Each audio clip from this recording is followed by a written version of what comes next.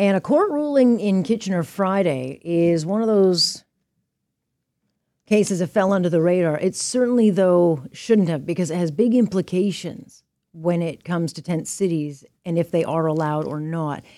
And this, no question, I think will impact us here in Toronto. But for background on this one, the city of Kitchener had filed an injunction asking that police be allowed to move in and remove people.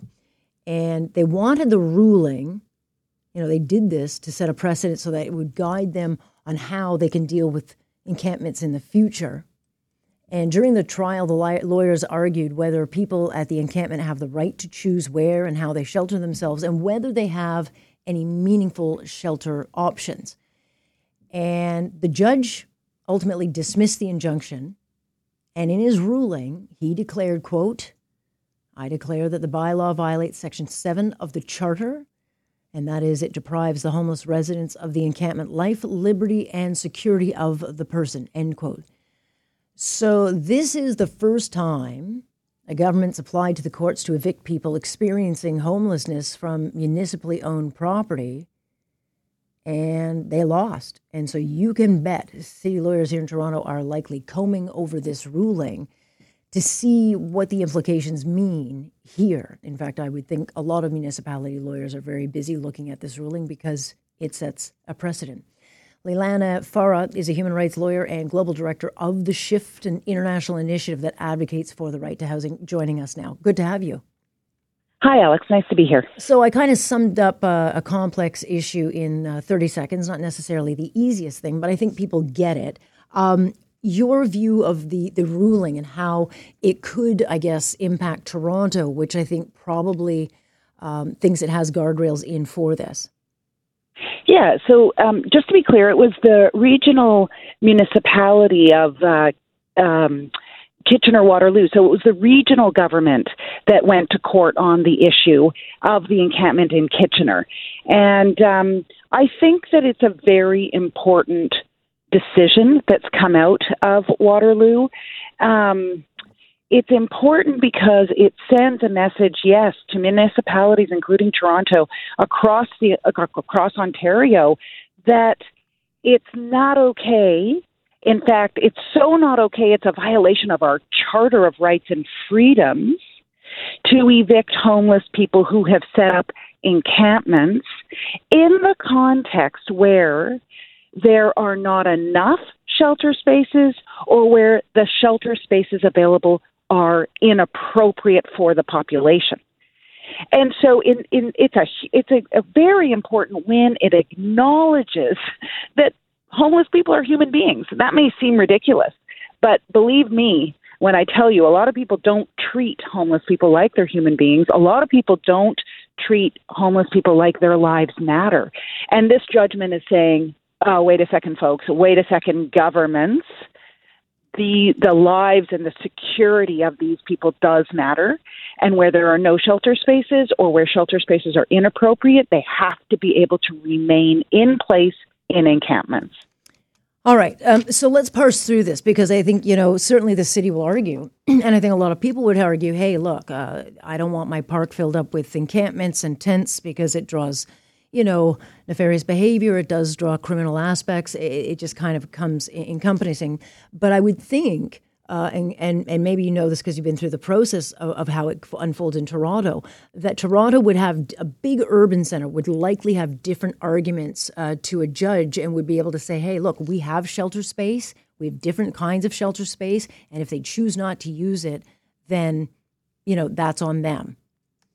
Yeah. And so I think you raised such an important point, Alex. And a judgment like this is going to have weaknesses. And I would say you've identified one of the weaknesses. So, yes, indeed, the city of Toronto that does have, a variety of types of shelter spaces could try to argue that. I mean, I think it's well known that shelter spaces are overoccupied in Toronto. And I think it's also open for debate whether the shelter spaces really do accommodate the needs of homeless people. So things like the triggering of trauma that a shelter can cause for an Indigenous person, right? An Indigenous person who may have come out of the residential school system. Congregate settings are very traumatic. And so a shelter system itself could be very traumatic for an Indigenous person. I don't know that the City of Toronto can solve that through a shelter system. If they're anything like what I've seen over the years, I think they trigger everybody because they're not the most pleasant. I mean, you wouldn't as a mother want to bring your kids to one. You know, they've got bugs, they've got issues of crime. I mean, they're not perfect. And you would hope that in all these years they would improve them and maybe come up with some outside the box thinking of, allowing people to be able to stay and get on their feet. However, we're not that advanced. We're not there yet. Definitely not there yet. Yep. We're not going to be there for a long time unless this lights a fire under someone's butt to start actually getting serious about this. And so is there some kind of organization? Because we see people being removed from the streets of Toronto every single day. They come out with these claw-like, these tractors, and they take everything they own and they scoop them off the streets. But if they don't have anywhere to go, where are they supposed to go? So are there organizations taking place now to fight a different fight based on the decision out of, Waterloo region? Well, I would hope that what would come of this decision is a recognition that this is a very narrow decision, right? So all it says really is that governments have to refrain from evicting. It doesn't say governments have to do anything, that they have to. It doesn't even say that they have to provide adequate services and the stuff you need to live in an encampment. It just says you cannot evict. What I'm hoping will happen is that this will mobilize groups, lawyers, advocates to try to launch a claim that says that homelessness itself violates the right to life and security of the person and liberty, and that we need governments to respond, to take action, and to ensure access to adequate, affordable, long-term housing. That's what I think we actually need. This order doesn't go there. It wasn't, that wasn't the ask of the litigation, and so the judge didn't order that. But that's where we obviously need to go.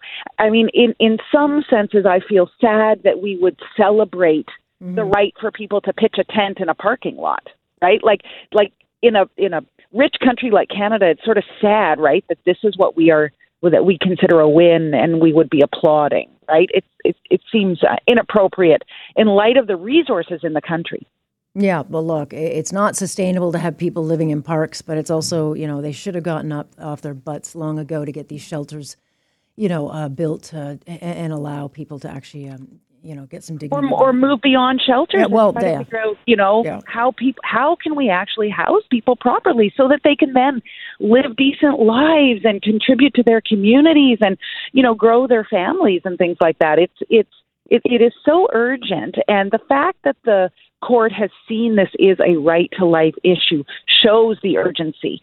Now we just need to sort of somehow get governments, all orders of government, right? The 4 levels, to start talking to each other and really solve the issue of homelessness. Yeah, that's the only way you guarantee it doesn't get solved. I think that we know. Lelena, we'll watch and see where this goes. Appreciate you kind of putting some context to it, and we'll see certainly the follow through. Thank you.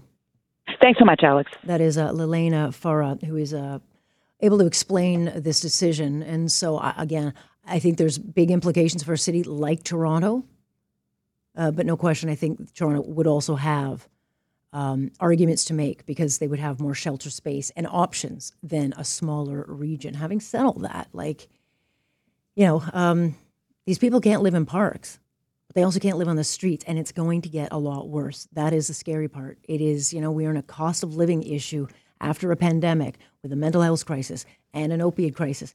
All of this is just going to get better. And so to all 4 levels or 3 levels of government, get off your rear end and do something.